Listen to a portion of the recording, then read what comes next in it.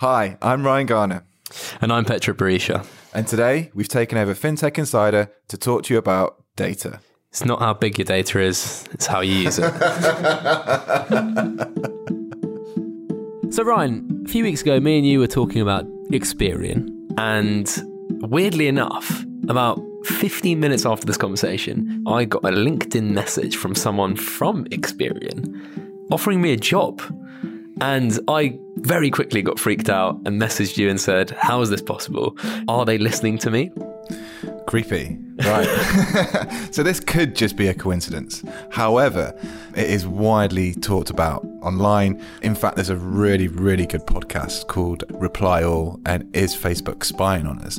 I know this is Facebook and not Experian, but similar kind of things apply here. Your data is in loads of different places, and there are brokers like Experian that aggregate all of that information and share it behind the scenes. So you kind of don't know where your data is going to end up, but it ends up producing these pretty creepy scenarios where, hang on a minute, I've not even typed anything into a computer, but they seem to know what I'm talking about. Your digital footprint is all over the internet. And so your data can be picked up by one company, sold to another company, and then this produces this kind of creepiness effect, and it completely freaks you out because you were talking about it one moment and it pops up the next. Is that a good internet experience? Is that a positive experience that you want to be associated with that brand? It could have been a coincidence. It could well have been a coincidence. But it could equally have been the result of some marketing that was extremely well data-driven. Well, maybe why I found it even weirder was because it was actually a guy that worked for Experian messaging me. It wasn't like an auto message. I think people or internet users have just kind of got to a point where this is just not the internet experience they want. You know, I think we see that with the levels of ad blocking that's going on right now. In January 2017, there was, 650 million devices around the world blocking ads. And that was growing enormously at that point. And I suspect it's even higher now. You look at what the result of that is, it's people just being a bit sick of the deluge of adverts that's kind of ruining the experience of like using the internet, but also this kind of creepiness effect. Like, how do you know this stuff about me? Is that cool? I'm not sure I'm cool with that anymore. So how do they know this stuff about me? Like, where are they getting all this data? Yeah, it's a good question. And a lot of people kind of don't know that what happens behind the scenes. When you log into a website, you're creating a digital footprint. When you unlock your phone and open an app, you're creating a digital footprint. That data, once recorded, is then used and stored by various different companies. And there's a whole industry for data brokers where that data gets collected and shared and aggregated together to create a profile of you somewhere. I don't know if you heard about the Equifax hack. Last year. I mean, very briefly, but... And this is why people were so concerned about it, because so many profiles, very rich profiles of person X lives in this country, lives at this address, is this gender, is this age, has this many kids, these kids are this age, they go to this school. When you start getting into that level of detail, that gets extraordinarily personal. It means that businesses can target advertising extraordinarily well. But it also means that we kind of feel out of control. I just find it so crazy that all this data is compiled, and how much of it do like Experian or I don't know, Google have, and what are they doing with all of it? A lot of it. Have you heard of data lakes? Kind of. Every brand will collect customer data of some kind because, there's a certain customer interaction. But that data might be quite shallow because the customer interactions are very light, And so to bulk that out and to understand what their customers look like in a more higher definition, they will go and work with database providers, with data brokers, with some of the tech giants, like to get some Facebook information, maybe some social media information, to put that all into a data lake where they can then pull up a record of pet, and they can see not just the interactions they're having with you, but the interactions you're having with lots of other different providers. And when that data is connected, it leads to these circumstances where you either feel like the brand knows you far too well, far too much than it should do based on the relationship you have with them. And I think this is the important bit about the whole thing. It's how do you form relationships in a digital world? The way we form relationships in a physical world, in the offline, is that I would meet you for the first time. Pretend we've just met, right? Hello. And I put up a load of information about you that not even your best friends know. I'm not going to go straight in and start asking you about your health records, right? It's just not how it works, right? You're going to be creeped out and you're going to immediately go, I don't like this person. He's weird. Get him out of my room. I don't think we've really established a set of social norms for developing relationships online, or it doesn't feel like it anyway. I think some of the newer brands are getting it right. When I caught up with Frances Coyle from Monzo, she said, what makes the model different is that we have a very special relationship with our customers. And we're going back to like the best way to solve problems for those customers. We get amazing qualitative feedback because we are in support with our customers like day in, day out. I think we're in a unique position to understand our customers' problems better than someone with further away relationship. And when we're able to understand the problems better, then like going back to data, being able to use the data in the best way to help them. So I think that's one of the key differences between Monzo and the larger tech companies. But I think, I can't really call them old, but like the first generation internet companies can kind of cross the line too quickly in knowing you too well, too early on. So I think when you get into the situation where data is being used to hack democracy, where data is being used to manipulate the way people are behaving, and when data is being used in a way that is not aligned to what customers are expecting, we end up in a pretty bad place. Look at the Cambridge Analytica scandal. Trying to save face after mishandling the personal information of millions of users. Cambridge Analytica. Cambridge Analytica. Cambridge Analytica. Cambridge Analytica. To license it. So how can we take back control of our private information? The cyber guy, Kurt Knudsen, is here to tell us how. Cambridge Analytica was a firm that Donald Trump used during the 2016 election. They bragged about how they could do psychographic information on people on social media, especially on Facebook, and how they could use it to turn out votes. You know, what happened there was that a researcher at Cambridge University that was working on behalf of Cambridge Analytica was able to access the profiles of people completing psychometric surveys. So if you completed one of those, it would take your data, but it would take the data of all of your friends as well. And so whilst Facebook have tightened that up a few years ago, this was allowed to happen. St. from Citizen Me said that Cambridge Analytica has broken through as being a catch-all term, which pretty much everyone has heard about now. I mean, you can hear people talking about it on the tube on the way to work and things. It's really kind of brought that the way that data works at the moment to the fore as part of kind of mainstream conversation, which is a very big thing. You can trace it all the way back to like Edward Snowden and the Snowden files of like government surveillance. I think we're moving into a world of corporate surveillance. And what's great about GDPR is that it's forcing companies to be way more transparent about the data they have about you, how they've collected it, and how they're going to use it. I think there's so many things going on in the digital economy right now. Lots of good things and a number of not so good things. I think what we're starting to see now is some of the symptoms of what might not be so good. So we're seeing data start to gather and collect and create these pools of wealth that we might not desire in a open and free society.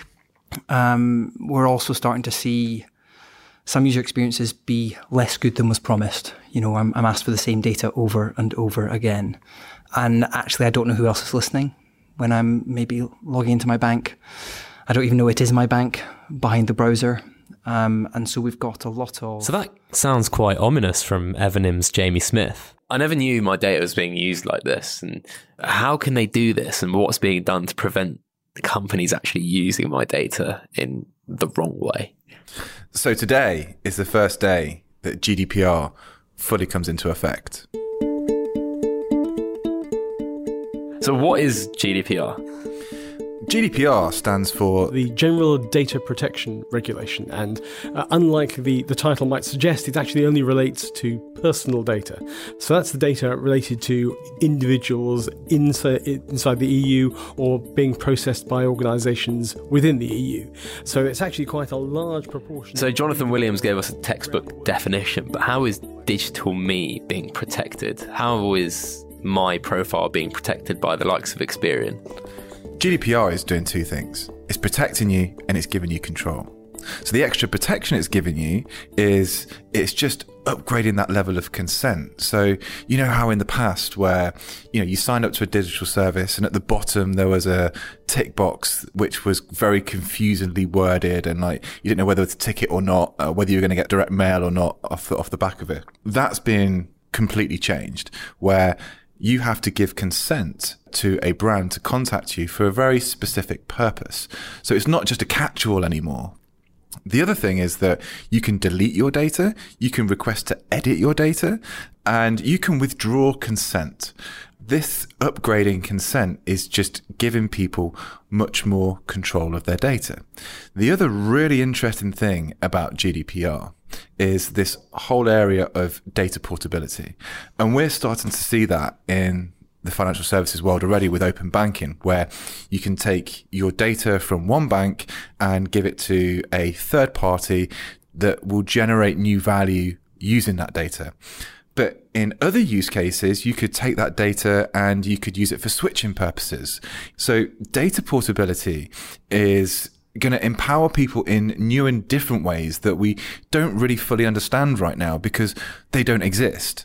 But if you think about, the comparison services or Martin Lewis's Money Saving Expert, the energy club that he's got, how powerful that would be if I could just give them access to my data and say, yeah, you guys go for it. You take control and just get me the best deal because I don't care what brand I go with. I just want the cheapest energy tariff, right? And it's interesting what the Monzo guys said, because they were all about delivery. Our mission is to build a digital control center for 1 billion people. And this is Simon Van Scalina from Monzo. Toyed with the idea of other things like building a sort of remote control for your financial life or building a digital butler that takes care of all of your financial requirements and needs so you don't have to worry about that sort of stuff. And that's still like internally what we say is that we want to move mountains so that the experience is seamless for the user, seamless and delightful for the user. And part of moving mountains is like doing the hard yards and getting connected to all the things, but it's also having the data and knowing what mountains to move. We'll collect the data, we will analyze it, we work on making the experience completely seamless so that in your app, you just see the right button at the right time.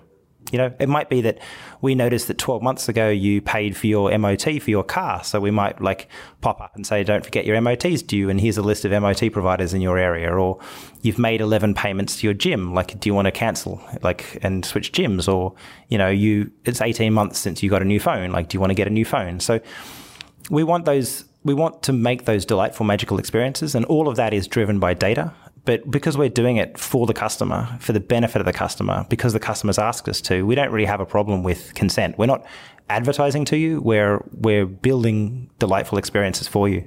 That's the product. If you're using Monzo, that's the product we're trying to build. Use of data, the portability of different data from one place to another is going to generate interesting new business models. The kind of personal assistant, that kind of butler in your pocket, this is where the future of the data company is going. So digital me is going to have a digital butler in the future, basically. Yeah, and doesn't everyone want one of those?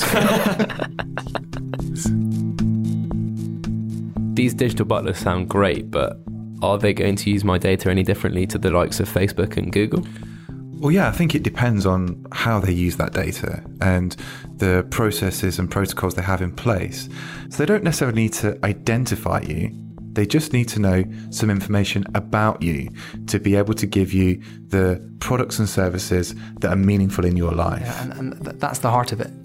You know, we can redefine what organizations are there to do because they can use data in amazing new ways.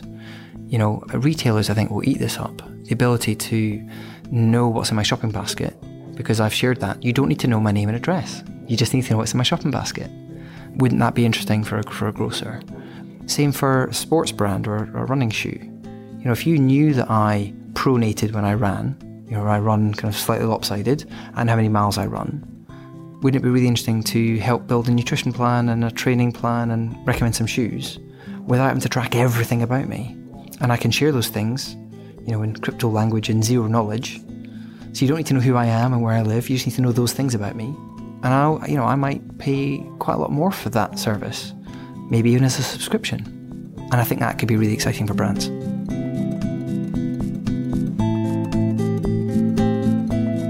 Some other companies that I use and other digital services that I use also, I'm assuming, have a lot of data on me. Why do I still hate using some of these apps? I think, you know, you can look at this in two ways. There's those apps that are over familiar, and there's those apps that just aren't familiar enough. You know, I think there's a certain level of expectation from customers that says that, well, you know a lot about me. You've got some information. I've filled out that profile tab in that app. You know some stuff about me. So you should be able to fill out some forms for me, or like do some of the really mundane stuff that comes with like applying for certain things. That stuff, just automate for me. And if you're not going to automate it for me, you know what? Like, this isn't the service for me, because I want an easy life. But then on the other side, if you go too far and you're not being transparent with what data you're using, how you've got that, and how you've come to this really odd, uncanny situation, then that can also put people off using certain apps. You just mentioned how me, as a customer, has a certain expectation on digital service when I give them a certain amount of information or data. I fill that form. Will GDPR make these companies create more customer-centric products? I think GDPR will do two things, in fact. One is it's going to stop those kind of like rogue apps that you've downloaded because they offer a free game, and basically they're collecting lots of data off your phone and pinging it back to their servers. You know, that's just not on. And if they're caught doing that when GDPR is live, then, you know, you look at the fines and it's 4% of global revenue, or 20 million euros, whichever is highest. So that's going to put the GDPR on every business's radar. When you talk about customer centricity manifests itself in a number of different ways. It manifests itself in the product or service it's trying to deliver. You know, is this satisfying a need that you have? It also manifests itself in the way that it communicates to you. Is this service or app being transparent in the way that it is working with you, whether that's with your data or with how honest it's being with its communications and what it's doing in the background? And another thing is, you know, how is this business making money? Because if the outcomes aren't aligned, then this causes a tension between the brand and the customer. The main thing is we're trying to build a company where our incentives are aligned with those of our customers. And this is Simon Van Scalina from Monzo. And advertising companies aren't necessarily that. Nothing is particularly focused at us making profit. It's the products are developed in order to solve a problem. And this is Francis Coyle from Monzo. Which we think will make us more popular. Customers will love to bank with us because we're the best at solving their problems. What we want to do is look for opportunities where we can offer services to our customers that benefit our customers and us and the merchants that are in the marketplace. And advertising companies don't necessarily work that way. They want to optimize for maximum revenue. I think we kind of started to see this with Facebook, where the outcome for Facebook is they want to sell more ads to their advertisers amongst their Facebook community. Facebook users want to use Facebook to connect with their friends. And actually, the advertising is becoming more of a noise than it is a benefit. And so how can businesses align the outcomes the business is trying to drive that drives its profitability with what its customer base wants? So it sounds a lot like businesses have created entire business models reliant on data. So that means it's quite valuable, right? So does that mean digital me has some sort of value as well? Yeah, I think the digital self has an enormous amount of value, and you use the word commodity, and that's really interesting because, almost 10 years ago, the World Economic Forum categorized data as being an asset. And that has kind of led on to lots of people talking about data being the new oil. And if data is the new oil, does that mean the tech giants are the new oil barons, that are kind of creating the wealth from this customer data that's kind of swooshing around the internet? Thinking about data as oil is probably the correct analogy, but it's a dangerous one too, because, effectively all data is humans. It's us. If it's customer data, then it belongs to a person. And to think of humans and people as commodities is probably moving into dangerous territory. I think about the language we use. When you think about oil, you think about exploitation of oil and drilling for oil, processing oil, cracking oil, and the output of oil is diesel cars and plastic bags. It's not a very. I think we need to move away from this analogy that data is oil. Data is just people, and the way we use data should be in more of a human way. And it's not about making people more digital. It's leveraging the digital to enhance the human. This is the kind of stuff that St. John talks about really well in his analogy of data as water. And I think a much better analogy is actually we look at data being more like the new water. If you're in the desert and you don't have any water to drink, data is incredibly valuable because it enables us to live. But also in terms of kind of the way that we're moving into a world of renewable energy, and we're moving away from that kind of old industrial oil era and that kind of centralized way of doing things. Water is actually a much better analogy in terms of data needs to be fresh, like water to be consumed. You can purify it. So you have, for instance, kind of salt water, you purify it to be able to consume it. But also there's kind of a data commons, because when we share data together and donate data into a society, we can, for instance, get better transport services and better healthcare systems.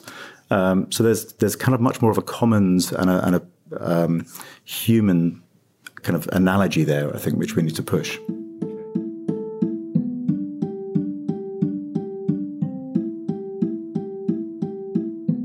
In the ideal world, I want apps and products that I use to be as personalized as possible. If I'm using Spotify, I want to be prompted with music I might listen to, not with all music. So to what level and to what extent is personalization going to be really key to companies creating digital products in the future? And I think this is really interesting because personalization can go too far. I think, we've seen this with the supposed echo chambers that we all exist in, where, we just keep talking about the same things within the same group and agreeing with each other. And the music recommendation stuff is great because to a certain extent, I do want to kind of screen out the stuff that I know I'm not going to listen to. But on the other hand, there's a level of spontaneity, a level of a novelty that I want in my feed. So I don't want you to just recommend the music from the artists and bands that I listen to already. I want to find new stuff. We crave new stuff. We crave novelty. And so I think getting that balance right between personalization and novelty is really, really important. And so the question lies in the domain of discovery. How do we, as customers, as consumers of certain products, discover things in the future? And the way we discover things now is we use internet services that use our data to personalize services, and internet services that use our data to push adverts to us on various social media channels, on various websites that we browse around. But I think the end result in a kind of future world, a future data company, is where we have these kind of digital assistants that are saying, well, you could do this or you could do that. They're not giving us limitless amounts of options, but they're saying, based on what we know about you, the personalization bit, we think you might like X, Y, and Z, the novelty bit. It's taking that intelligence and it's creating more of a conversation with the end user rather than pushing a load of stuff that they think they might click on.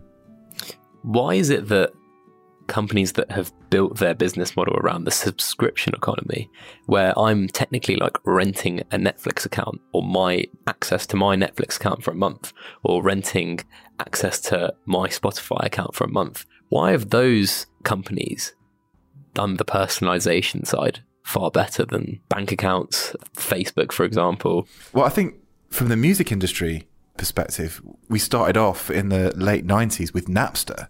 And so there was a whole problem with sharing music. And so I think Napster and the kind of resulting sharing of music on peer-to-peer services forced the music industry's hand to do something that was compelling for consumers.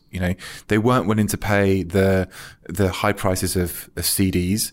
But equally, if you provided something really compelling, they would stop the really laborious process of going on torrent sites and downloading albums. And what Spotify and Apple and all the various entertainment subscription sites, Netflix and all that have done, they've created a really compelling proposition. And part of that includes a level of personalization, which I think is really, really important. So then thinking about the subscription services that have appeared, that we all use now, they're largely entertainment based, or they're very social. They've got social networks, entertainment networks that allow us to access great content and share that and communicate that with our friends and family. What we're starting to see next is the more functional aspects of our lives become more streamlined and creating better experiences around that. Who'd have thought that a desirable thing to get for a birthday or for a Christmas would be like a smart thermostat? I mean, that's just like bananas, right? So I think, these more functional jobs of setting the temperature right in my house so I can reduce my energy bills, or just managing my money in a really intelligent way so I don't have to think about it, are really important advances we're making that are just going to reduce the mundanity of the stuff people have to do in their lives. And I think that's a great step forward. Part of that development is these marketplaces, because at certain times in the year, you're going to need to get new car insurance or house insurance, or you're going to want to get a line of credit for something you want to buy. You want to get a new laptop or whatever it might be. And accessing those things in the moment, at the right point, at the right time, is where these marketplaces can kick in. Because if they're linked into these ecosystems of apps and services we're using already, then they're much more relevant. And they feel like they're satisfying something that I want to get done. But also there's a level of personalization through these marketplaces that can be achieved with using some of the customer data that plugs into those marketplaces. So people are trying to sell practicality, basically. That's what's going to happen. Yeah, absolutely. And, I, for one, can't wait, So, some of the stuff that we kind of waste our time doing, who wants to fill out expense reports at work? I mean, come on, can't we just automate that? Who wants to spend hours online looking for car insurance? I don't. I just want someone to do it for me. So the services that add that value, that save me time, and that just reduce the amount of time I spend on the stuff that I don't want to do, allows me to then go and use Spotify and Netflix a bit more, Exactly. I mean, we talked about data being a commodity, but isn't time the most valuable one? So selling practicality and selling basically time to customers is going to be really important. Me and you once had a conversation about why customers don't really change bank accounts. The reason is because it takes so long. And you were talking about how laborious that process is, and maybe we'll see more frictionless interoperability between different products in the future. And I think the interoperability point is a good one, because I think with what GDPR is trying to do with the data portability thing is say, well, if you want your data in a machine readable format, then you should be able to have that. And to then be able to switch between one banking provider to another, or one mobile company to another, should be a seamless process. This is championing the consumer here. It's a bit like open banking and PSD2 that was introduced to stimulate competition in the marketplace. GDPR is in a similar way, with the data portability part of that is, well, we want a much more competitive marketplace. So does everyone have to be GDPR compliant from today, the 25th of May? So I think most of the data protection authorities are looking at this, and many of them have said, well, on the 25th of May, we're not looking to go out with a big stick and apply the various measures that we could. And that includes fines, though fines is probably the least of your worries, even though the headline figure of up to 4% of global turnover and up to 20 million euros, whichever is the greater. Obviously, those are quite eye-watering sums. I don't expect any of the fines to be approaching those sorts of levels in the very near future, although if there was a particularly grievous offence, then a data protection authority might decide to apply those. The other things that they could do is they can warn you, they can ask you to stop a particular type of processing, they could ask you to amend your ways. They've got quite a number of different measures that they could apply to you. And certainly if there were certification regimes, and there aren't at the moment, then they could ask you to be removed from a certification regime, or they could, in some cases, I guess the worst case is they could tell you to stop processing personal data. Now, for some businesses, that will be existential. They won't survive that. I think that the Data Protection Authority would only use that as a very last resort. I'm expecting data protection authorities to be going in mainly to try and educate and to warn and to hopefully try and educate the whole market based on good practice, rather than necessarily holding up the bad practice to account. It's going to be a lot more harmonised than the previous. So will GDPR go global? Will the massive tech giants outside of the EU want to comply to this legislation? I think that's the question that many global companies will be asking themselves. The GDPR is just an EU thing at the minute, but the EU is such a massive trading bloc for many of the global companies that they have to think very seriously and very hard about complying with GDPR. And so the question then becomes for them, do they take GDPR and the principles behind it completely in-house and have this single data policy throughout the business? Or do they run two separate ones, one for Europe and one for outside of Europe? And the latter sounds very tricky to me. So how quickly do you think this will take effect? So if you were expecting everyone in, say, 5-10 years' time to be completely compliant with GDPR, I think that's unlikely. And the reason I think it's unlikely is because it's been 20 years since the 1998 Data Protection Act came in. So given it's been 20 years, you'd have expected every business in the UK to have had enough time to make sure all of their systems are compliant.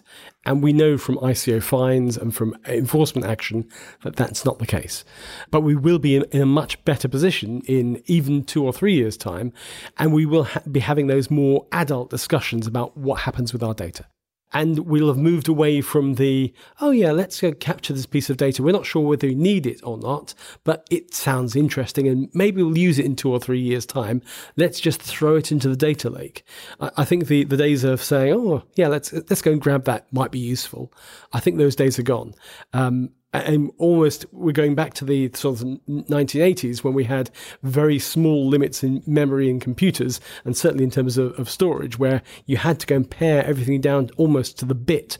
I think we are for good data protection, data minimization reasons, I think we're going to get back to that those days where we're minimizing the amount of data we hold, and therefore the amount of exposure we've got should there be hacking or data breaches of other type, for example, stuff being printed out on paper. So how quickly do you think that the customer will notice that GDPR is in place, that will notice these products improving from a relationship standpoint? I don't think people are going to be aware of GDPR in of itself. You know, it's a very technical thing, but I think customers are increasingly becoming aware of the value of their data and the rights they have with their customer data. And that's not been brought about by GDPR. I think that's just been brought about by a sense of, well, it should just be this way. And I think GDPR is just a landmark moment that swings the balance. It says, you know, customers have been screaming out for this for a little while now. And there's been elements of the digital economy that have become dysfunctional. And GDPR is a moment in time that just says, well, look, we're going to move to something different and we're going to enforce that. So this is day one of GDPR. What does the future hold? Many things. First thing, we've only just hit kind of mass awareness of this data interaction happening. The internet's only been around 20 years. We're baby step stage. So we're starting to move into a place where we have all of us becoming more aware of what's happening. We're becoming more mindful of what's happening with our data. We're becoming more aware of the value of it. We're aware that there's an economy there. There are all kinds of things on the political side, the regulation side, and governance of data is only just starting to come through. We've got GDPR is really just the first step towards this. And then technology always takes time to lag. It's very easy to say things are going to happen in 2 years, but actually they take 15. The critical thing is that you're in control, and GDPR is actually all about control. It's not really about ownership. So you build that in terms of layers. Just like any relationship, you start off by having kind of initial conversations, and as you share experiences, you build a deeper relationship, and if those experiences are beneficial, then you have a benevolent relationship, right? Same with any interaction with fruition. You know, in 10 years' time, my kids will be able to, you know, seamlessly go about their day in a private, secure way that empowers them to get what matters done to them, and so they can traverse all these organizations seamlessly without there being some of the issues of data, concentrations of data, and some might say corporate surveillance.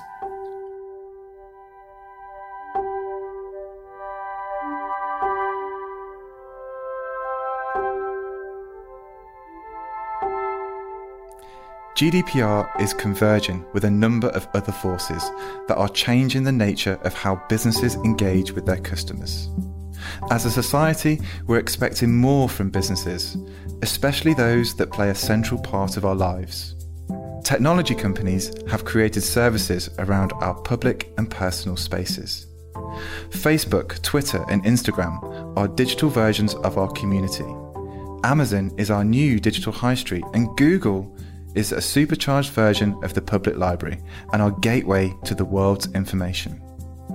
With companies like these playing such a significant role in people's lives, they need to balance generating profits with an increasing need to fulfill a larger social responsibility. A big part of this social responsibility is how businesses use our personal data to deliver intelligent digital services we all want to use. Because all that effectively means is a digital world treating people fairly and with respect.